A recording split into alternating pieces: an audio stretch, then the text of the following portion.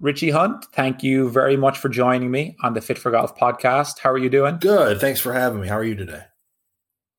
I'm really good, Richie. Thank you. It's my pleasure to have you. You're someone I've been following in the golf analytics world for a few years now, after I first came across your Golf Hypnosis book at the end of a PGA Tour season. Can you please tell us about your background and how you got into golf analytics? Well, I started to play golf when I was 11 years old. And shortly after I started to develop, I became one of the better junior golfers in the state of New York. And when I was 10 years old, I was a big fan of baseball before I got into golf. And one of the things I would do is I would read these yearly annual almanacs on baseball and football. And then eventually I came across a writer by the name of Bill James, who is basically the godfather of baseball analytics, which is spawned into analytics across sports. And he had a book called The Historical Baseball Abstract. So I got that when I was 10 years old. And, there's a lot of it I didn't quite understand at the time, but I could kind of slowly piece things together, and I would ask teachers about stuff that I didn't quite understand from a math perspective. And, when I started to get into playing golf, I could kind of see that typical stats like greens in regulation or putts per round were very incomplete or inaccurate or just inherently flawed. And I always wanted to be able to have more of an advanced analytical approach to the game of golf, but there was no technology available to provide that. So I ended up playing college golf, and then I had a degree in marketing with a minor in applied mathematics, and I started working as my job. I started working into analytical work for a living. And after college, I basically quit the game for about 8 years, and then I got back into the game, and I really wanted to know more about if they'd made any advancements in technology to provide more of an analytical approach to the game. And that's when I came across Mark Sweeney, who is the inventor of Aimpoint. And he has a statistical background. And he was telling me about how the tour has ShotLink data now. And he knew what I did for a living, so he thought I would be a person that could really take the ball and run with it. And I started to do that. And I did have a blog at the time, and I started to write blog posts on my findings of the statistical part of the game. And from there, I started to work with different tour players. My first full-time tour player that I worked with was a guy by the name of Daniel Summerhays. And I got in contact with him through his caddy, Nick Jones, who's been a great help in my career as far as golf analytics goes. And we started to see success right away with Daniel's play. He had like a 380% increase in earnings per event within 2 years of working together. And then I started to work with more and more tour players. And at the same time, I decided to write my own type of version of baseball historical abstract for golf, and I named it Pro Golf Synopsis. So I started to write those Pro Golf Synopsis books on an annual basis and continue to work with tour players and some companies like Fujikura Golf, and started to write on Golf WRX. And I have a very popular annual prediction column for the Masters, where I've shortlisted the winner for the Masters for the last since 2014, and it's just kind of grown from there. Yeah, that's fantastic. What year was it when you got back into golf and started working with pros? I'm wondering how that coincided with some of Mark Brody's work and the release of Every Shot Counts. And was that an influence, or did you have to come up with some of your own things before that came out? Yeah, I got back into golf in 2009, but I was just playing at the time. And then around 2010 is when I started to see that there was ShotLink data and started using it from there. And I created my own analytics. Dr. Mark Brody at the time, he had written some papers, peer-reviewed research papers on the subject. I gained a little bit of insight from there.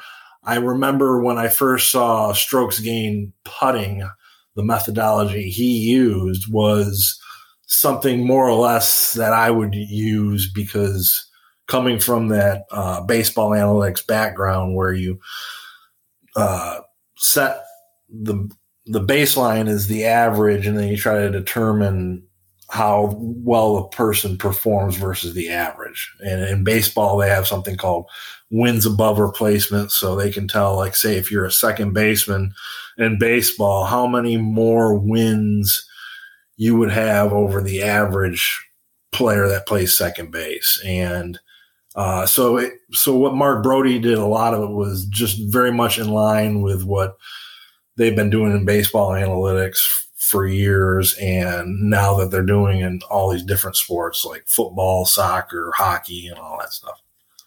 And excellent. Yeah, and I just, I started the first Pro Golf Synopsis I gave away for free in 2011, and then after that I started to charge $10 for a copy, and I created, it was an annual version of a Pro Golf Synopsis with some new information and just adding on the information that I had from before, or sometimes I had to correct some of the data because what I originally found out was not quite as accurate as it needed to be. So.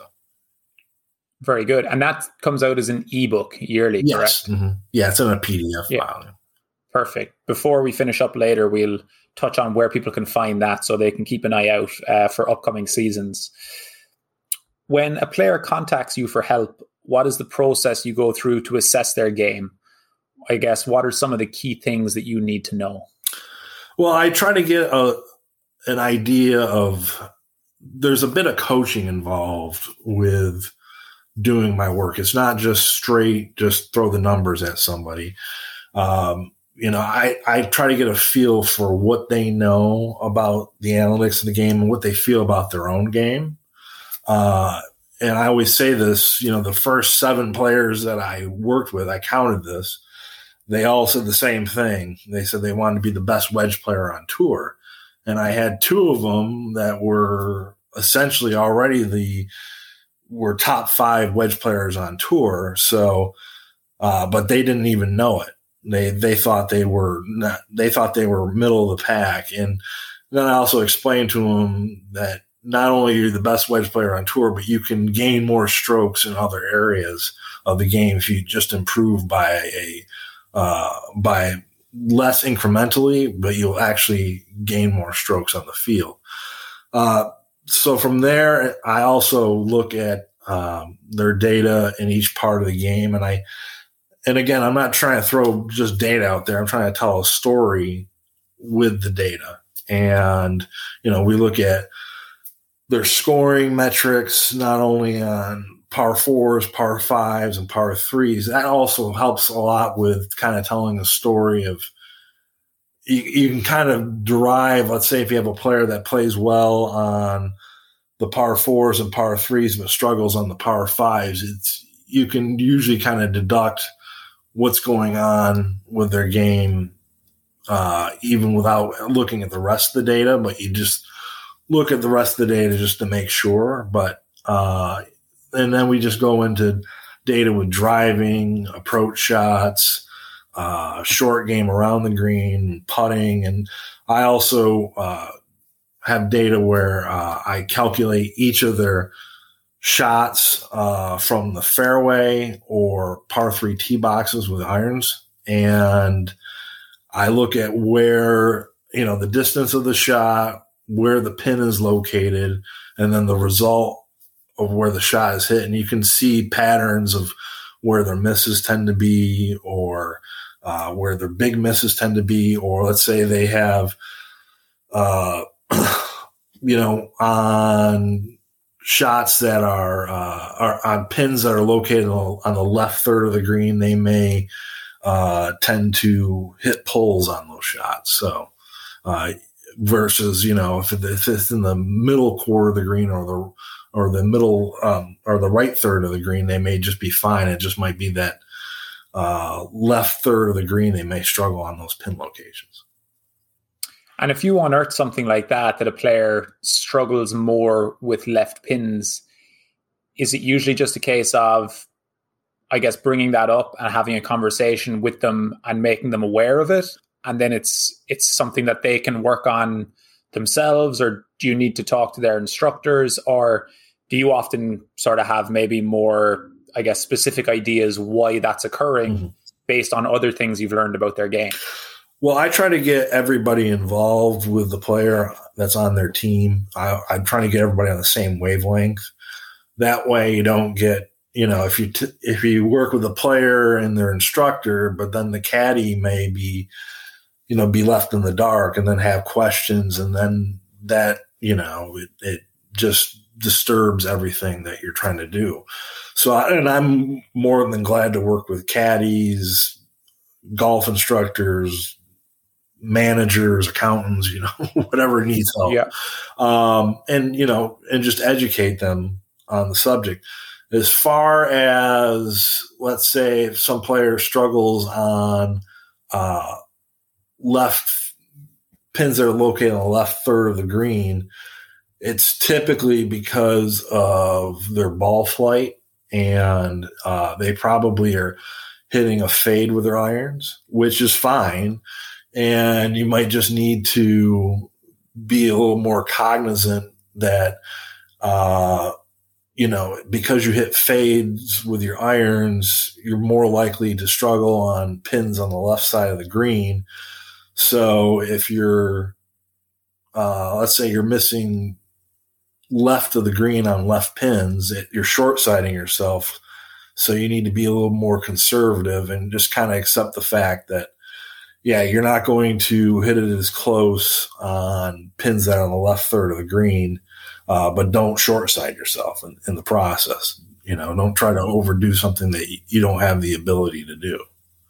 Yeah, allow the ball fade away from the flag towards the center of the green, or even the right side of the green, rather than risking starting it over the left side of the rough or whatever and it not cutting back. And you may struggle to hit it close on pins that are on the left side of the green, but then you're more likely to hit it closer on pins on the right third of the green. So it kind of just balances out. Yeah, and then a matter of not shooting yourself in the foot on the ones that don't suit, and waiting for the ones that do fall within your good variance. When looking at pros who have successful careers on the PGA Tour, is there a lot of commonality between players' profiles, or is there lots of different ways that players have been able to have successful careers? Well, there's a lot of different ways that players had successful careers. Zach Johnson is a very different player than, say, Bubba Watson, and they're very different players from Jordan Spieth. The big commonalities you start to see with the very top players is usually speed. The top players generally have had more speed throughout the history of golf compared to their peers at that time. Bobby Jones was one of the longest players on tour. Ben Hogan, before he got injured, was one of the longest players on tour. Same with Sam Snead, Jack Nicklaus, Seve Ballesteros. one of the big things I see with the great players is that they usually hit it really long and they putt really well. But there's also different ways to do it. If you're a great iron player and a great putter, you're probably going to be quite successful, even if you don't drive it quite as well as some guys do. Like Nick Faldo, he wasn't a great driver of the ball, but his iron play and putting in his prime was superb. And, he was great at getting up and down. Tiger Woods had a lot of issues with his driver during certain parts of his career, but he was the greatest iron player ever. He was one of the best putters for his time, and he had a great short game around the green, and he could just manage his way around the course. There's a lot of ways to do it. There are some commonalities or very similarities, particularly with long irons on tour. If you're good from 175 to 225 yards, you're usually going to have a pretty consistent career. But, there's things that can cause that to get out of balance. There was a player about 10 or 15 years ago named Charles Warren. He was a little guy. He probably weighed I don't think he weighed more than $150.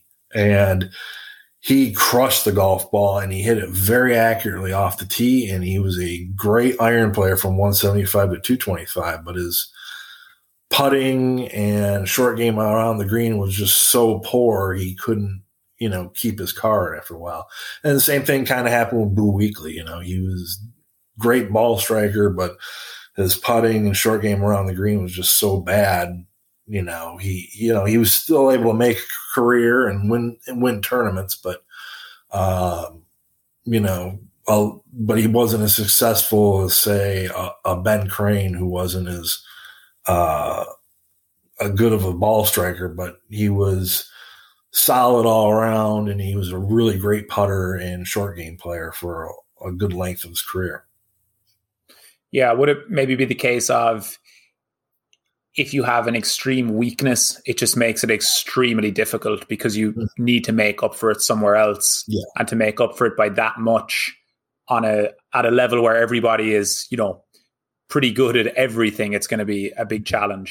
Oh yeah. And, one of the things that there becomes a bit of a psychological issue that comes with that, because what I find a lot of players struggle with is that they get bored with their games, and it's always the same thing year in and year out for them, where they do certain things well and they do certain things poorly, and then they decide to make changes to what they do well, because they think that might be the key to them getting actually even better. And what they have to do is they have to work on their weaknesses. You get certain players that, hit the ball great, but they're just so poor around the greens.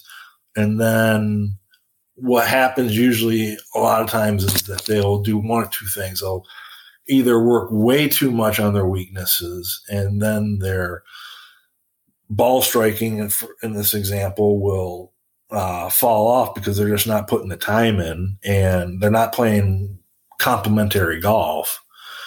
Or they just start to work on their swing, and they start to change their swing because they don't know what else to do, and they kind of get bored with their games. And then that was the last thing that needed to be changed. They needed to kind of take their weaknesses and make them, at least manageable. And then they would see vast improvements in their scores. But they went the opposite route. Yeah, that's very interesting. Like, there's it's obviously primarily amateur golfers listen to this, and I'm regularly asking people on Twitter, especially, what they're working on. And we're almost always drawn to, these are my weaknesses. So many people are keeping stats now. Yeah. And it's a case of, and it's almost like trying to, balance a bunch of different plates. How do we put time into what we know our weaknesses are? without taking so much time away from the things we're okay at, that they don't get worse. And then you can improve the weakness, but have the same drop off in a strength, and you're kind of left with the same scores, just doing it a different way. Correct. Yeah. So obviously you're digging into the data as your main job, Richie, but you clearly have a really good understanding of the game of golf, how it's played from a player's point of view too. When you've identified that players have a weakness that needs to be worked on and at least brought up to a manageable level, have you done much thinking or suggesting in terms of how a player might actually practice this element of the game? Or do you more leave that to the coach and the player? I more or less leave that to the coach and the player. Because everybody's different, and I'm not there with them as often as, say, the instructor is. And I also don't know what they're quite working on. And I'm not, I don't delve into things like, swing instruction or anything like that with the player. If they do ask me for advice on maybe they want to change and see a different swing coach, I know I have a broad network of instructors that I know of. And, I've suggested certain instructors to players, and, then they can talk to that instructor and work whatever out they need to work out. But I usually leave that to the player and the instructor. This might be hard to get fully right or to see a clear pattern in, but in your experience, have you been able to see any patterns from players going to certain instructors and their games changing in a certain way? Yeah, I see that a lot with putting coaches. I like putting coaches like David Orr and John Graham. I trust them. If a player was telling me that they were going to go see either one of them, I would trust them, because the results that I've seen in those players, the proof is in the pudding with them. Same thing with Aim Point. Consistently see players that go to Aim Point, they improve strokes gained putting in anywhere from 3 to 12 months, which is, that's in all things considered, that's a relatively quick time to see a significant improvement. With swing coaches, that's a little bit more of a difficult thing to deal with, because it's a bit of opening Pandora's box. And also you don't know when exactly the player started working with a swing coach, because a lot of players, they will work with a swing coach and then, 2 months down the road, they'll see another swing coach for like a couple weeks and kind of tinker with that. And then they'll go back to their old swing coach. And you don't know if the player is listening to everything the swing coach has to say. A lot of times they'll listen to half the things they say and throw out the other. Yeah. How common is it for your analysis of a player's game to lead to experimentation with different equipment? It's a little bit rare. Years ago with Ben Crane, we switched up. He had too big of a gap between his 3-wood to his longest iron, which I believe was like a 5-iron at the time. And so he experimented with a 4-iron for a while, and then some hybrids, and then I think like a 5-wood or a 7-wood. And sometimes I think more of the experimentation is usually with driver shafts. I do a lot of work with Fujikura, but a player is more than welcome to use whatever shaft they want. But the players on tour are usually very keen on looking at their driving data, because they have TrackMan on most of the holes on tour, and so they can see what's going on in tournament play versus when they're just out there on the practice range or at some, hitting studio.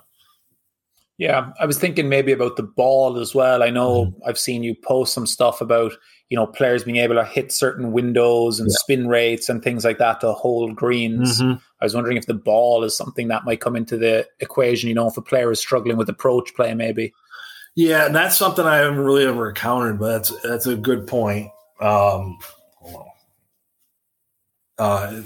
something I've never really encountered, but it's an interesting concept. And that's something with the launch angles and spin rates and ball speed. That's something that I've just explored into in the past year, because there's not a lot of answers as far as approach shots in the game and in golf instruction, period. Like I can go on to a good golf instructor can go on to say TrackMan and look at a player's TrackMan numbers and say, and kind of gauge, these are good TrackMan numbers with a driver. And this guy's probably a good driver because of look at his TrackMan numbers. Same thing if they went on to like a Sam Putt lab. But with iron play, we don't really have those answers yet. And so like the past year, I did a lot of research on iron play and kind of came up with a little bit more answers as what makes a good iron player versus an average iron player versus a poor iron player. Yeah. Are you allowed to share? Yeah, sure. Details, I'll give away some because I'm going to put it in the next version of Pro Golf Synopsis. The big thing is the most strokes are lost throughout the course of a season for a tour player. They're lost on the short push side miss. So it's a short right shot that they hit for a right-handed golfer and a short left shot for the left-hand golfer. And it pretty much has been exclusively to a man. And if I'm trying to see how I want to explain it.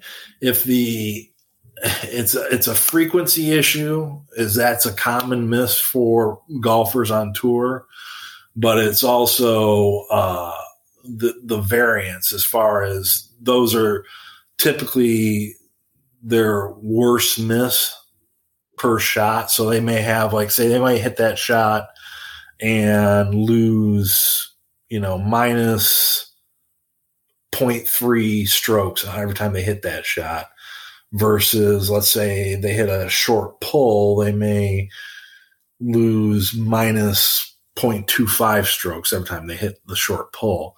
But sometimes, you might run into a player that, let's say long and left, a long pull, they might miss. That might result into minus 0.4 strokes lost per shot, but they're hitting far more of those short pushes than they are hitting the long pull.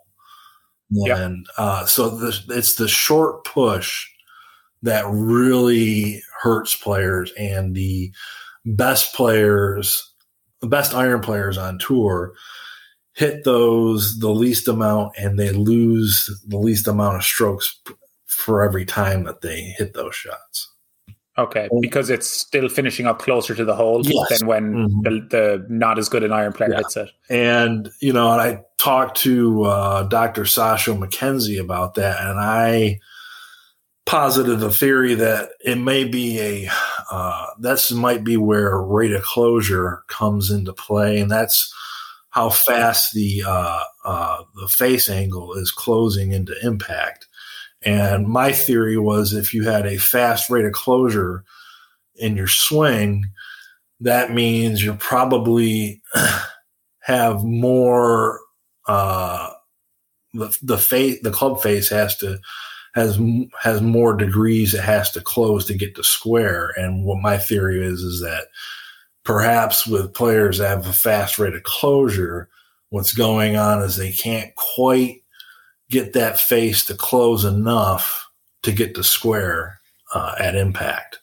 And that's why, and it's leaving open, and that's why it's going short and pushing out from relative to where they are located at. So, and his response was, he thinks that's a valid hypothesis. Yeah, that'll be interesting. Mm-hmm. Knowing Sasho, he'll try and get some work done on that to find out anyway. Mm-hmm. Do you think one of the reasons iron play is maybe slightly lesser known in terms of what goes into great iron play compared to driving or putting might be that we hit a much more different variety of iron shots? We get different slopes, different lies, and sometimes we're, trying to hit the ball a different distance, whereas with driving, it's always off a flat tee box, off a tee. We can basically do the same thing every time. Putting is always, green speeds are really similar. It's the same lie. It's a much shorter, more similar stroke. Whereas with irons, we get, rough, bunkers, fairway, different slopes and lies and that kinds of thing. Yeah, I think that's part of it. I also think that, with driving,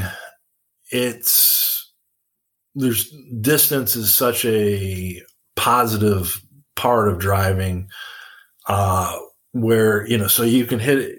Essentially, the further you hit your driver, the better off you're going to typically be. But with iron play, it's about distance control and directional control. And so I think that element of being able to hit it the right amount of distance and also have it with directional control, I think it makes it a little more nuanced than driving. A player like Kyle Berkshire, hits it so far. For the most part, he's going to hit a lot of drives that are going to gain a lot of strokes versus the field, because if he can just keep it in play, he could have a 50-yard range that he could easily keep it in play on a hole and just blast it out there. And yeah, he might be in the rough, but he's 450 yards from the tee, whereas the average player might, even like an average tour player might be hitting it 300 and still finding the rough 55% of the time or so.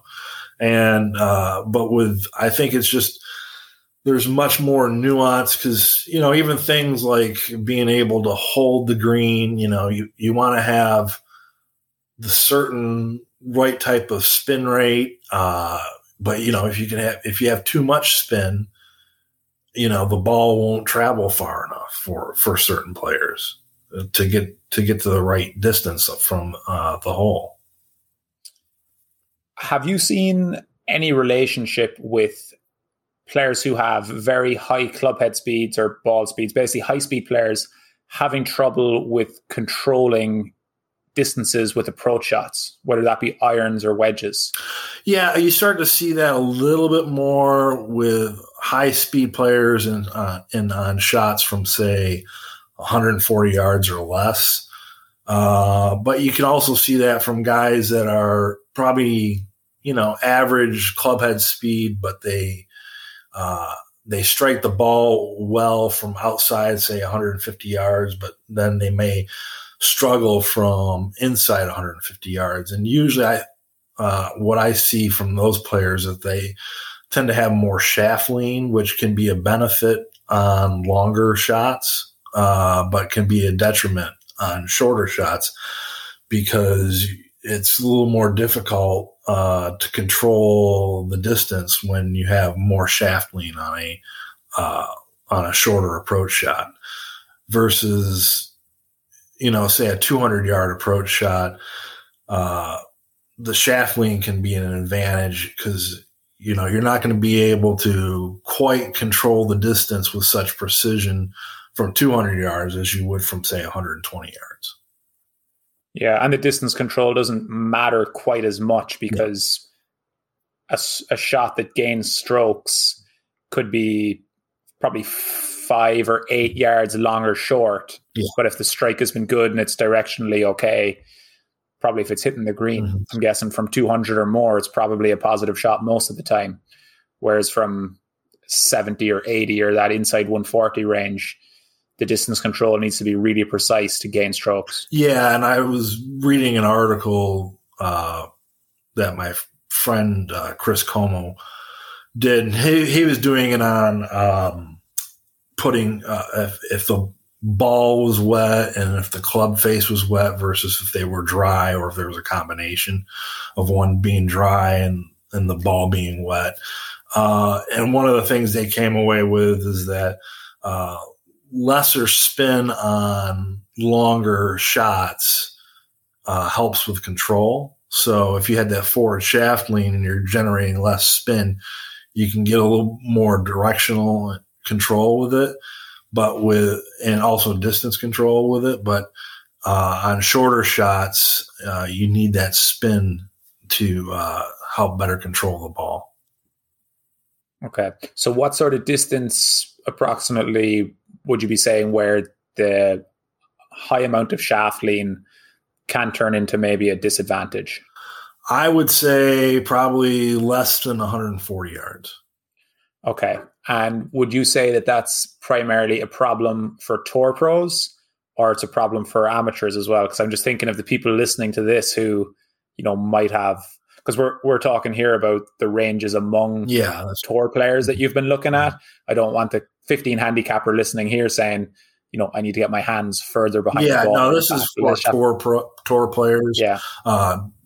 As we know, most higher handicaps in particular, they don't have any shaft lean. So that's just something I wanted to make clear for the people listening, so they're not going out in the course this weekend and hitting a lot of drop kicks. And it's all, I always say this about the golf swing in particular.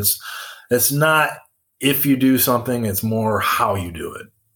If you can have a ton of shaft lean, but if you're doing it in a fashion that's not efficient, that's going to produce. It's not going to produce the same quality shots as the tour player who has a lot of shaft lean, but they produce it in a more efficient manner. Of course. Are there any common misconceptions in terms of how much importance people put on certain parts of the game versus others? Oh, yeah.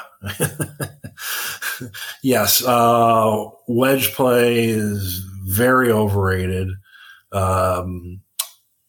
Hitting fairways is extremely overrated. And people also, they have this conception that if you increase your club speed, that you're automatically going to be much more inaccurate. It's like they think there's like a 1-to-1 relationship between, if I increase my club head speed by this much, I'm going to be just as much as inaccurate. And that's really not true. We see that from a study I did about 10 years ago using TrackMan. We found a very strong correlation between clubhead speed and USGA handicaps. And there's been other similar studies to that have found the same thing. And a lot of times what it boils down to is that if you're increasing your clubhead speed, you're usually improving your mechanics along with it. And part of those improving those mechanics means you're hitting the ball, more accurately. Now, the geometry is such that you may miss more fairways because you have less angle for error. But in the end, what's going on is, if you want to look at it from a strokes gain perspective, if you want to look at it from my algorithm that creates what I call driving effectiveness perspective, if you increase your distance by, say, 30 yards, there's a strong likelihood you're going to be a much better driver of the ball, and you're just going to shoot lower scores. Okay, that's great. So wedges and hitting fairways are two of the most overvalued areas of the game in tour golf. Are there any others? And what are some that people maybe sleep on a little bit, but are very important when you go through the data?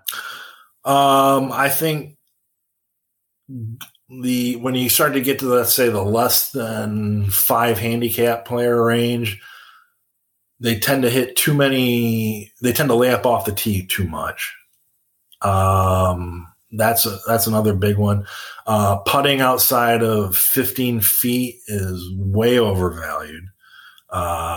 For amateurs, it's more like putting from 3 to about 12 feet. For tour players, it's more about putts from 5 to 12 feet. Once you get outside 15 feet, you're really making a putt is becoming so much more about luck than actual skill. Now, avoiding 3 putts from outside 15 feet is much more about skill than luck, but actually making the putt outside 15 feet is much more about luck than skill. So for putting then, would it be short range and then also short range to increase the amount you hole? Yeah. But then also speed control from longer ranges. Correct, where yes. You're not trying to hole it, but it's about 3-putt avoidance. Yeah. Ignore the middle range. Yeah. 12 to 25 probably isn't doing much. Yeah, and it always surprises me when I hear about people and they talk about lag putting.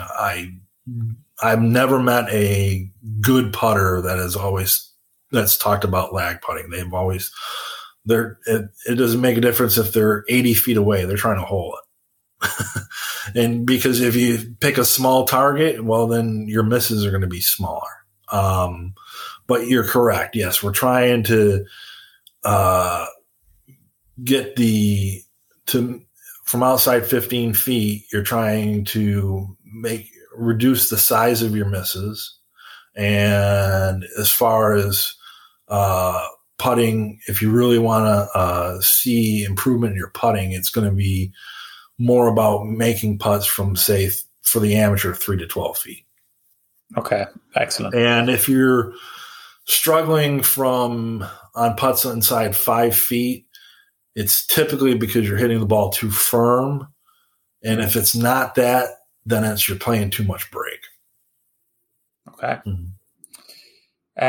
You mentioned earlier that 175 to 225 yards approaches tend to be really important metrics for the tour player. Yeah. Often when watching TV or reading articles about golf or just listening to fans talk about golf, they're all talking about how one-dimensional golf has become, that it's drive down the fairway, flick a wedge onto the green and try and hold the putt. But that would be counter to what you've said here in that wedges are vastly overrated and 175 to 225 is hugely important. So are people basically just have a misperception of how many wedge shots we get to hit per round versus how many shots tour pros, not us, need to hit from 175 to 225? Can you dig into that a little bit? Yeah, it's a common misperception because, the TV networks, they want to show the shots that almost, that they almost hole or, they have the nice backspin and, they zip by the cup. And those are going to be wedge shots. But what they don't show is the guy that's playing a long par 4 and he's missed the fairway and he's got a 195-yard shot from the rough and he hits it to 12 feet. Well, that was just a phenomenal shot right there. But they don't, they may show it, but they don't rave about it or anything like that. They're just like, he hit a good shot, but they don't understand how many strokes that he gained from hitting that shot, because most commonly that shot's going to be probably miss the green in a bunker, short-sighted, and it's going to cause bogey. And now this player has a chance to actually make birdie. Even hitting that shot to 35 or 40 feet is probably a great shot. Yeah, it's a really good shot. Yeah. But on TV, it's like, whatever, Mm-hmm.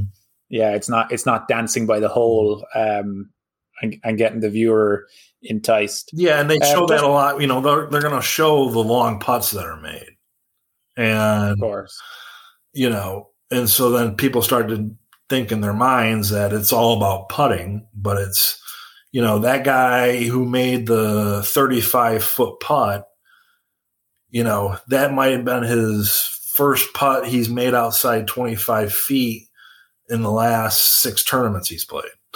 Yeah.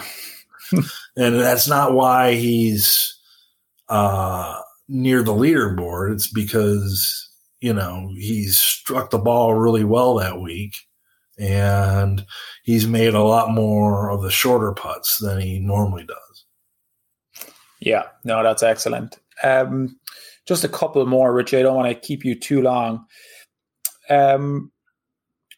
What advice do you have for amateurs who want to do a better job of analyzing their game? Obviously, there's all the various shot trackers that kind of keen golfers are aware of now.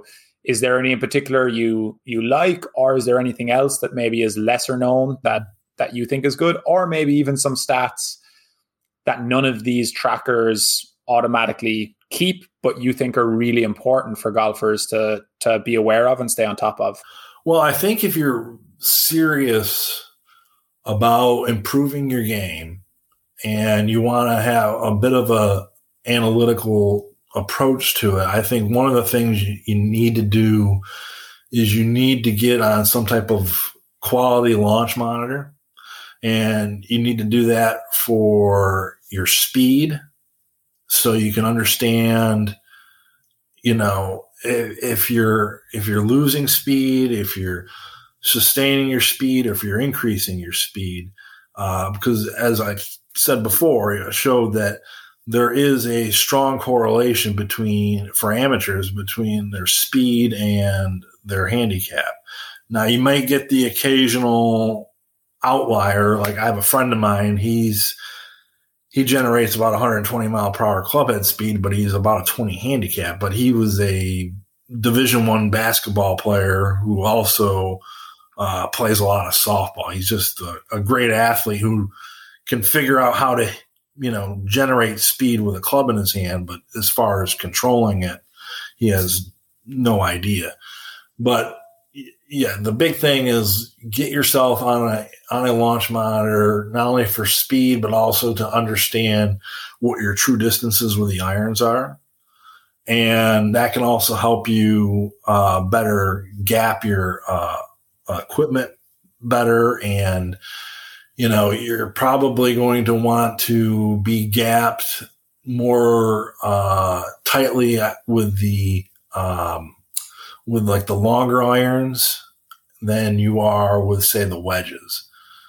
Because if you've got a 170-yard shot in your hand, 170-yard shot, and you don't have the right club, it's going to be difficult to, say, take like a 5-iron and try to take something off it, or try to really horse a 6-iron, versus if you were 100 yards away, you know, you could hit that shot more easily if you didn't have quite the correct club in your hand. And also, a bad shot from 170 yards is going to cost you more strokes than a bad shot from 100 yards most of the time. And depending on your distance, I guess you might have more shots from that range also. Yeah, that's that. I think something I've seen with amateur players a lot is they get really hung up on, you know, the different wedge matrices. You know, they're going through, I have 3 swings with my 4 wedges, here are my 12 carry distances, etc. And it's like, great, you might have 3 shots around in that range of distances. But when you look at your second shots on par 5s, your par 3 tee shots, and some of the medium or longer par 4s, you end up with tons of shots from like this 150 to, you know, 220 range or something like that. Yes, exactly. And so after the launch monitors, you know, these plenty of other good programs that you get involved with. Arccos, I think, makes a very good shot tracking program. I know Mark Brody has his own program. I forget the name of it now. Golf Metrics. Yes. And there's also Scott Fawcett. He has a decade program, which is more involved with strategy, which I think is very important. I think if you are serious, it would be imperative to at least familiarize yourself with how to use Google Earth so you can plan out the golf courses and, where we want to aim and how the course plays. There was one course I used to play frequently that was pretty close to where my dad used to live. And I never looked at it on Google Maps or Google Earth. And so I would always play it what looked like it was more the center of the fairway, but you had to hit over this wetland. And the wetland, if you went over the center of the fairway, it would extend to about 250 yard carry. Versus if you played it down the left side, you only had about 180 yard carry, but you couldn't tell that from the tee box. Yeah. And then when I looked at it on Google Earth, I said, "Oh my God, I can't believe, I missed that." So Scott Fawcett with his decade program is very good. And I use, if you don't want to pay the money for a stat tracking program, and some of them are a bit cumbersome. I have what I call the 5-2 score, which is in my Pro Golf Synopsis. I'll try to give a Reader's Digest version of it. It's basically you give yourself 3 points if you have an eagle putt that's within 5 paces of the hole, 15 feet of the hole. 2 points if it's a birdie putt within 5 paces. And you give yourself 1 point if you have a par save within 2 paces of the hole, which is 6 feet.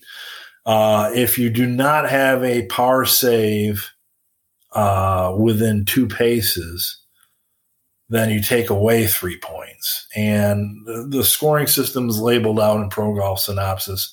And what I find about that is it helps you understand whether your ball striking versus your putting is the issue. And but also what I like about it is it's very easy to keep the score. And even if you forget to track the score after the hole, you can go back in the clubhouse and you should be able to kind of remember what you had, and you can kind of figure out from there, and it helps you.